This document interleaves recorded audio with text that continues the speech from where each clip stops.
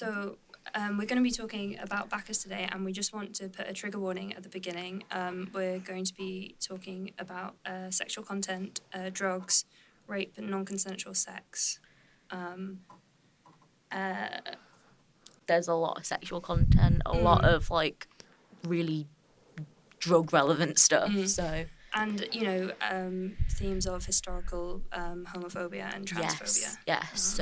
So just so be aware and... Be wary, yeah. Hello, my name's Josie Kettle and I am the project curator for Beyond the Binary, and I'm here with two of our amazing community curators who are going to talk about a couple of items they've been researching and curating for the exhibition. So Harriet and Cam, can you just tell me firstly who you are and what attracted you to become community curators? I'm Harriet Horvick. I'm a museum studies graduate, so I've been involved with queer museum stuff before, and I also did classics at my undergrad, so I've always been into queer classical stuff, and this just seemed like a really great project to get involved with, so I was really excited to have the chance. Cool, thank you.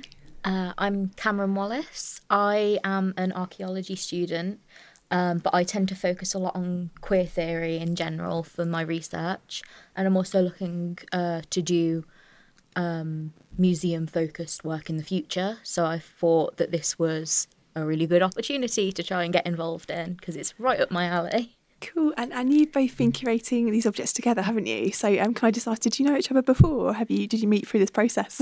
No, we met through this process. And how has that been, like co-researching and writing, because you've written your interpretation together, which is fantastic. Yeah, it's been really good. It's been really nice to have someone to bounce ideas off. Yeah, definitely. And sort of message at 1 a.m. like, Yeah.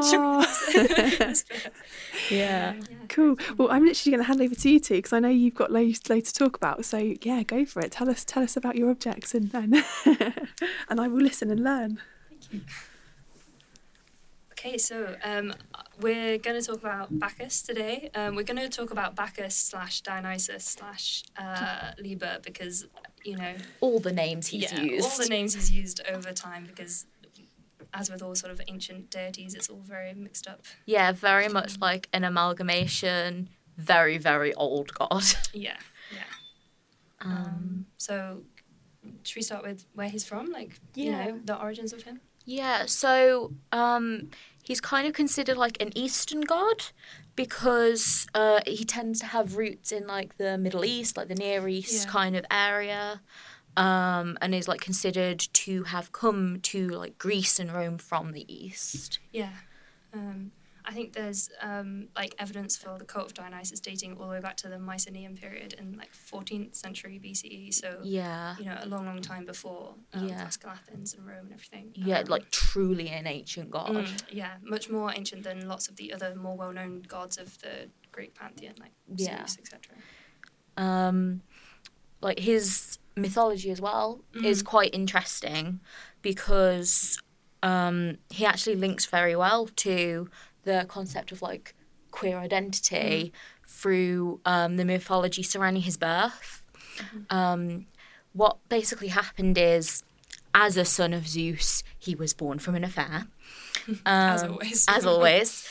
And when Hera found out about the affair, she tricked Bacchus's mother into having Zeus show her his true form. But that killed her. So while Bacchus was able to be saved and sewn into the thigh of Zeus until he was full term. Like finished incubating. Yeah, it was very weird, but he sprung out from Zeus's thigh, and he is considered to be twice born because of that, which kind of fits into themes of rebirth that tend to link to like transgender themes. Yeah. As well as this, to hide him from Hera, he was sent to live with his maternal aunt Ino, and was raised as a woman for like his early years. Like he grew up raised as a woman would be, and even then, after like the plot was found out, he was sent again to live with women. He was sent to live with nymphs. So I've just asked Cam who Hera was. Oh, Is sorry. I've totally interrupted you, but No. It's important to know. Sorry. Hera was the wife of Zeus. She is the wife. She's the sister wife of Zeus because, well, Greek mythology is complicated. very complicated. But she was also the goddess of like marriage, the family, that kind of thing. Which wasn't ideal because Zeus pretty consistently cheated on her. Yes. And Many she was affairs. not impressed, which is fair enough. Yeah. Worse than EastEnders. Yeah. It is modern soap opera. So Dionysus has a really interesting narrative towards like non-binary and transness because, like, say he was like twice born and then he was raised as a woman and then later on he became a sort of non-binary figure. Like, I should just say we're using he/him pronouns because the vast majority of the sources do, but which is why. Yeah. I mean, I guess it's up to interpretation, but yeah, it's just. I mean, all of the gods, you know, gender is a wild concept, really, when you're like a all-powerful being. So especially for fertility gods, like he was, because that's very much like a more fluid situation. And lots of his like presentation in art, you know, also reflects his non-binary nature. Like very often he'll be in like typical effeminate poses, have smooth legs, long curly hair, flowing robes. Yeah. And there's also quite a lot of composite statues of him, which is female heads on male bodies, which is cool. And also a couple of like paintings where he's like him and a woman are in the painting and he's mirroring her pose. So like, you know, later interpretations play a lot with the fact that he is non-binary and sort of incorporate his fluid gender identity into that, which is very cool. Yeah. And as well as being sort of non-binary, gender fluid, he also wasn't heterosexual. No. As with the majority of the Greek, well, the majority is not the right word. As with lots of Greek gods, let's say as was common. As was common, yeah. Yeah. He had, like, in myths, at least, he had male lovers like Adonis, the really handsome youth, the satyr Ampelos. And also, one of my favourite stories about him was he once made a journey to Hades and he was guided by a shepherd, a human shepherd, Prosimnus, I'm probably pronouncing that wrong, who said, I'll guide you, but if you sleep with me afterwards. And Dionysus agreed and got guided to the afterlife. But unfortunately, he died before Dionysus could fulfill his promise. And so afterwards, Dionysus went to the tomb of Prosimnus, created a wooden phallus, and ritually fulfilled the promise on the tomb. Wow. Which is just incredibly extra, you know. Dedication. Yeah, dedication. I'm not sure who that was for at that point. Yeah. A person of their word, yeah. So he is very much not straight, very much non-binary, and a very cool queer figure. Yeah. There's also kind of links to, like, between Bacchus and the story of Hermaphroditus. So in Ovid's Metamorphosis, he talks about the story of Hermaphroditus in links to why Bacchus should be respected and why the gods should be respected in general. Hermaphroditus was a young man who was beloved by a young woman. However, he was not in love with her. In a very unfortunate way, she attempted to rape him. And while she was doing this act, she prayed to the gods that she would never part from him, which caused the gods to fulfill this promise in a way that wasn't particularly pleasant for Hermaphroditus, in that they fused their two bodies together so that they would become like an intersex being.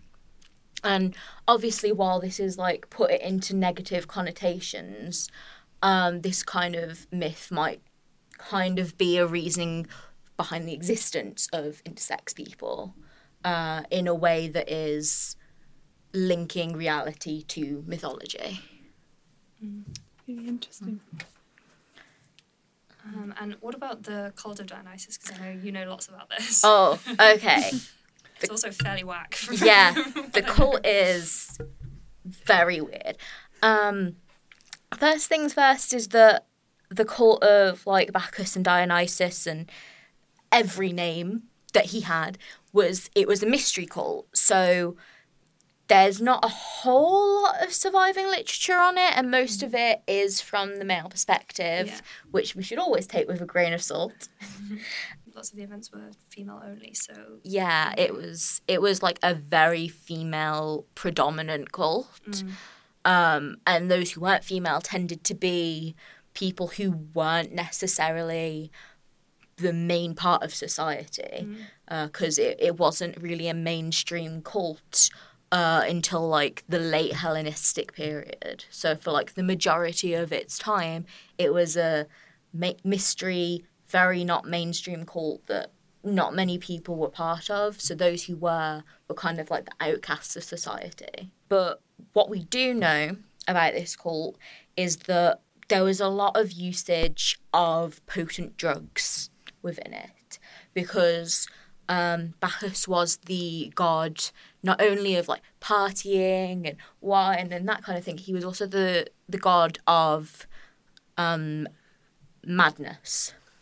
So through the usage of these drugs, and some of these drugs which affected sexuality, like people would be driven to like a frenzied ecstasy.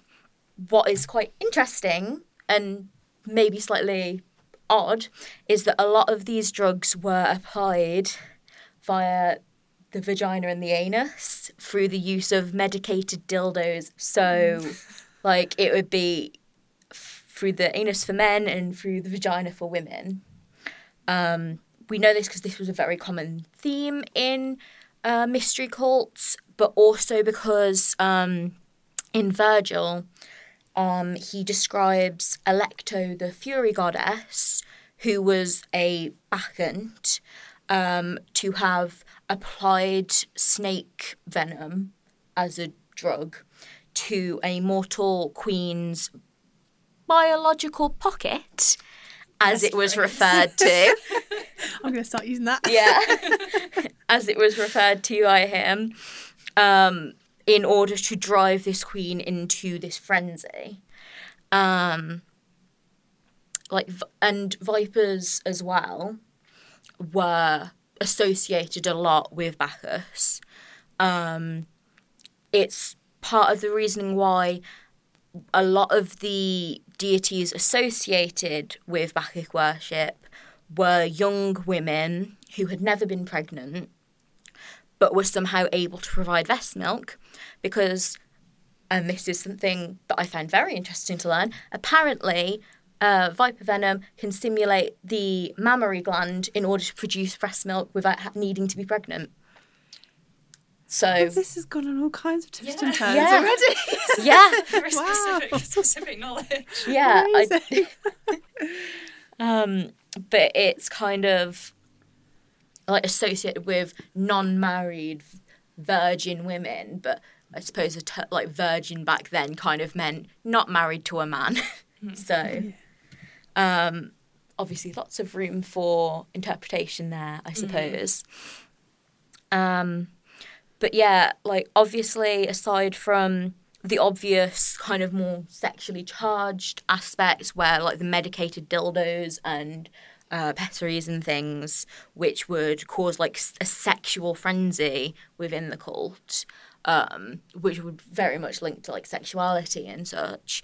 Another part of the cult worship was because Dionysus himself was very non-binary, he was a god of duality. During cult worship, gender roles were generally inverted. So men would act as women did and women would act as men did.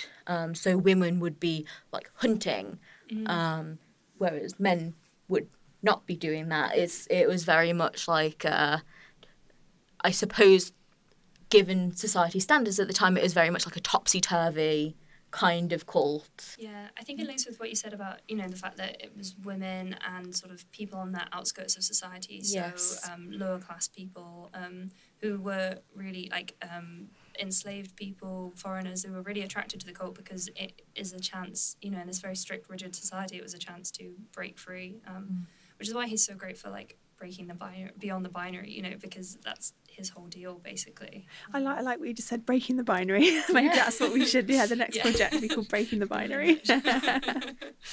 And it's obviously this sort of caused quite a lot of anxiety around this cult, because in classical Greece, classical Athens, it was very strongly patriarchal, and women's roles are very controlled. So they had to stay in the house. They couldn't leave without a chaperone. Their hair had to be covered. They couldn't own property, couldn't invest, couldn't inherit property. And so within this context, the idea of women who left the house, they had their hair uncovered and, wild. Quite often it's said that they hunted animals, like Cam said, and sort of tore them apart with their bare hands. This whole sex, drugs, rock and roll, atmosphere was very scary to men of the time. And that's reflected in, the way that it's presented by men. One of the most well-known examples is the Bacchae, which is a tragedy by Euripides that was actually performed at the city Dionysia, which is a city festival in honour of Dionysus, where they carried giant dildos through the streets and just to stay on theme, and performed tragedies and satyr plays. And this tragedy was about King Pentheus, king of Thebes, who refused to accept Dionysus, as a god, and refused to allow his worship. And so, sort of in punishment for that, Dionysus drove all of the women out of the city to come and worship him. And, they were up on the hills, tearing their hair, running around, and King Pentheus basically gets very, very flustered by this and works himself into a frenzy imagining what these women are doing. It's more about King Pentheus's ingrained issues, I think, than anything else.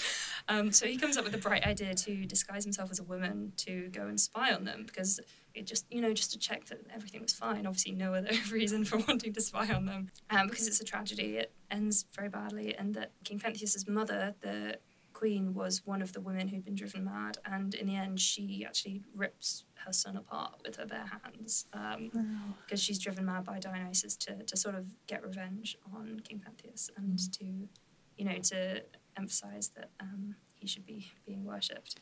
Wow. But this is indicative of the attitude of men towards it, in that it was very scary, very out of control and very terrible, and they really wanted to control it, I think. And when it gets to Roman times, with the Bacchanalia, this gets even worse. Yes. Livy, who's a Roman historian, he talks about it, and he says the hype basically spread like a plague, and he said it attracts the plebeians, which is the word for the lower, less powerful class in Rome. It's not me being... We all remember that scandal from a couple of years ago. So it attracts the plebeians, the women, the young, his quote, the morally weak and the effeminate men. So, obviously it was still attracting people on the outskirts of society. Yeah. And Livy sort of worked himself into a frenzy, talking about the orgies, the murder, everything about it. And this contributed to the fact that in 186 BC, the Senate passed a law that basically banned worship of Bacchus. You had to have official permission to do it. Yeah. You couldn't meet in groups of more than 5.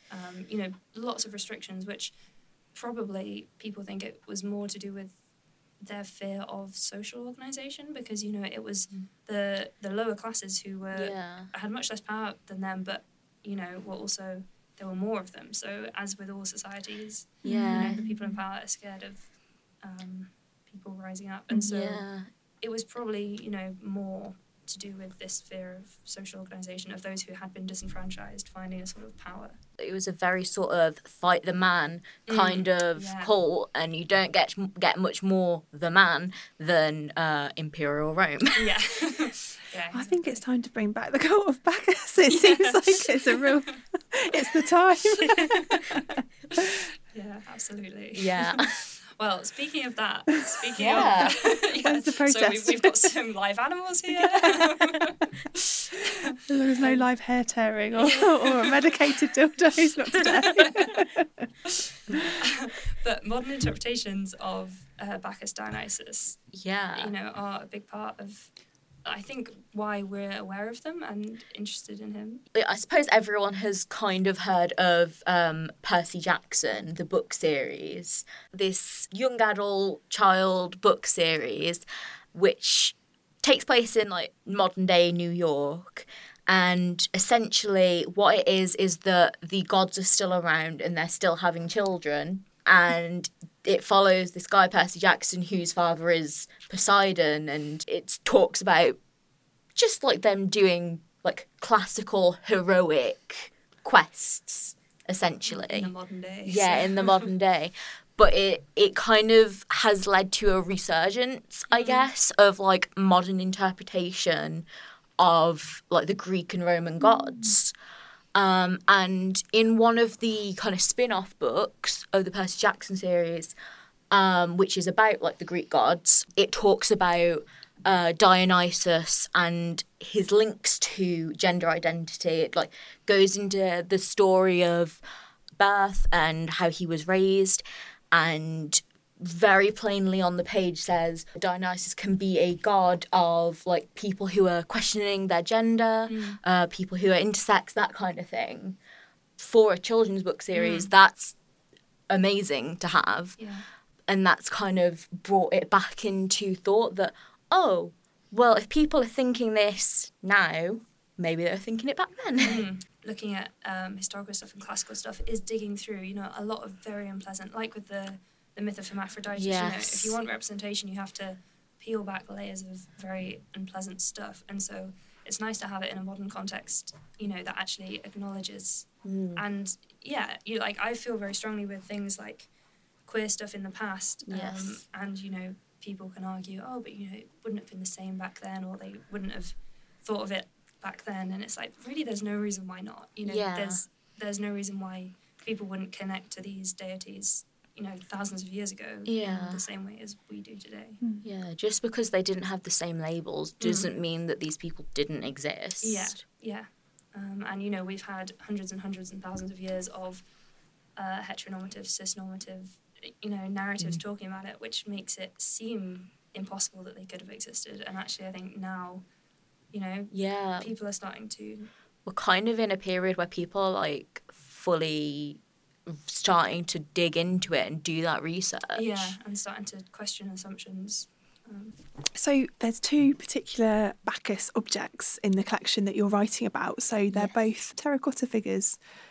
Yeah. I think so, yeah. So they're quite small and they're beautifully like vehicles for you to be able to tell this really interesting story that kind of spirals out into, like we said, medicated dildos, vipers, quite unpleasant myths and all sorts of things, really positive myths as well.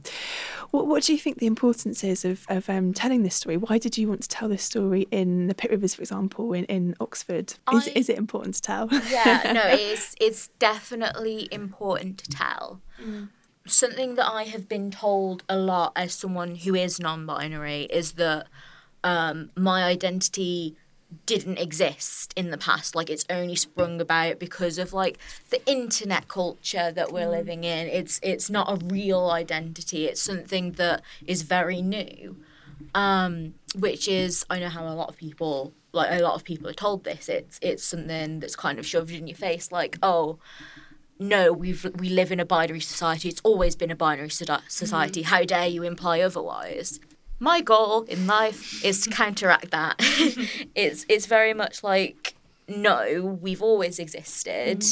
I can show you countless examples of how we've existed. So maybe don't. I think it's so important, like, in a space like the Pitt Rivers, because in museums, people, I think, often go to museums, look at stuff in cases and think, oh, that is, fact, that is history, that is indisputable. So I think it's so important to have, in places like that hold so much weight and so much history, to have very explicit representation and to sort of be like, oh, actually, think twice about this or look back at this, because, throughout the collections, there's got like so much stuff that has queer resonance, and it's just about sort of changing the way that you look at stuff, I guess, and think about it.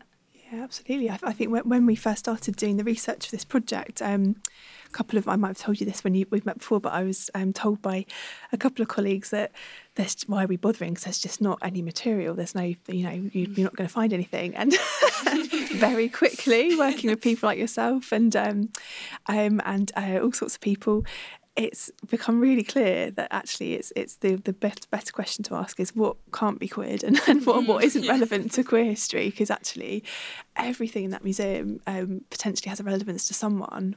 So yeah, thank you for reaffirming that. Yeah, we're everywhere. Can't escape us. And how have you, like, it sounds to me like you've actually really enjoyed doing the research and things. Yes. Yeah, tell me a bit more about how you've done it, what your process has been. I think it's helped with us that it's been collaborative, so you know it's so much more enjoyable because we do just like talk about it for a long time. Like we called the other evening to talk about it, and then an hour later we're just talking about Percy Jackson. Yeah. And we're like, okay, no, wait. I've written down the name of that book. I've not heard of Percy Jackson, but I'm going to buy it. It is really good. Well, we've got a library section in the exhibition, so we should definitely get definitely. I'll follow that up with you both. Yeah. Like the original series wasn't very, but then like he got queerer and queerer in his books. Like I really like that about him. He like roped Disney in to like publish it with like he's a normal straight guy, and then all of a sudden everything is amazing. That's he really cool. really like grew with the times. Yeah, which really. is great as an Like, author. Have I not heard of Percy Jackson? I like the way the idea of Poseidon having a son called Percy as well. Is that right? Yeah. Is there anything else that you'd like to share about things that you might have forgotten to say, or anything additional about what you've been doing as a community curator, or anything at all really? I think another thing about doing the research and stuff is it's really cool because a lot of it is sort of classic academic research. Like I spent a lot of time trying to find out the potteries that one of these statues was from, and tracing back to that, and then also you can go beyond that and look at like children's books, and also like personal testimonials of queer people and what these figures mean to them. And I think it's a cool thing about doing like queer theory, queer research, is that you can meld the two of like very strict academic disciplines. Yeah, like one thing that like you wouldn't expect to be able to use in like kind of academic research is that one thing I do is I go on websites and it'll be like top 15 queer gods and it's like it's a very good starting place really, because it's got like the little bits of information. It's like, well, did you know this? And it's like, I didn't know that. I can look into that now. Yeah. But it's like it's quite nice because it's obviously those kind of things are written by queer people or allies. So it's like you kind of like, well, yeah, I can like get behind that interpretation. Yeah, and it's nice being able to look at it and then go back to the roots and like back it up and be able to look at the sources and stuff like that. Like it's like retracing the path. Yeah. So what I really love about your written interpretation and what you've talked about today is so relatable as well, and I think that's so important. So of course rigorous academia is important too, but in terms as you're both academics, but I think it's so important to make this kind of work relatable and of value to all sorts of people that are coming in off the street. In Oxford we have a massively diverse population, so we have highly educated people, we have people who are much more kind of self-educated, but I think your work can speak to everyone. That's really exciting. That's what we're hoping for. So what I'm going to finish off with one question. What would you like the legacy of this to be? So I don't know if these objects that you're writing about are on permanent display, I can't remember, but what would you like the story? Would you like these stories to be told more permanently in the galleries? Like how and I think I know your answer. It probably is important. Yeah. So, what should be the outcome of this work? Do things go back to normal? Do things normal in inverted commas? Do things go back to how they were before, or do you see these kind of narratives being explored more in depth? I did my master's dissertation on queer permanence. Right, perfect. So, buckle in for 5 hours of me talking. Yeah. We need to have your dissertation. But yeah, like definitely some sort of permanence. I think projects like this, it's especially lots of queer projects when they're around, not this one, but around History Month, LGBT History Month and stuff, have as I think E.J. Scott said, who's the curator of the Museum of Transology, who's super cool. He was like, it's important that queer museums pop up and then they don't pop down. Like, Yeah. I think it has to be integrated in a meaningful way into the future of the museum. Like, one thing I found, like, especially around, like, Pride Month and stuff, is that places will be very, like, visibly like, oh yes, we support gay and trans people, we're doing all that, and as soon as the month ends, it's like it's never happened. And it's like they don't do anything to back it up. So I think it's really important for, like, permanence, because it shows that, like, no, this isn't just a trend, this isn't just us trying to get bonus points, this is us making a change. And I think whether that's reflected in the permanent labels, if they're on permanent displays, or possibly an audio guide or something, or another sort of guide or trail. This is great, because what I'll take this bit of the interview and take it to the rest of my colleagues. Like, right, this is what we need to do. Harriet and Cam have spoken. Yeah. Amazing. Thank you so much. It's really, really lovely to hear you both talk about what you've been doing in a bit more detail. And hopefully everyone who hears this who isn't in Oxford will come to the exhibition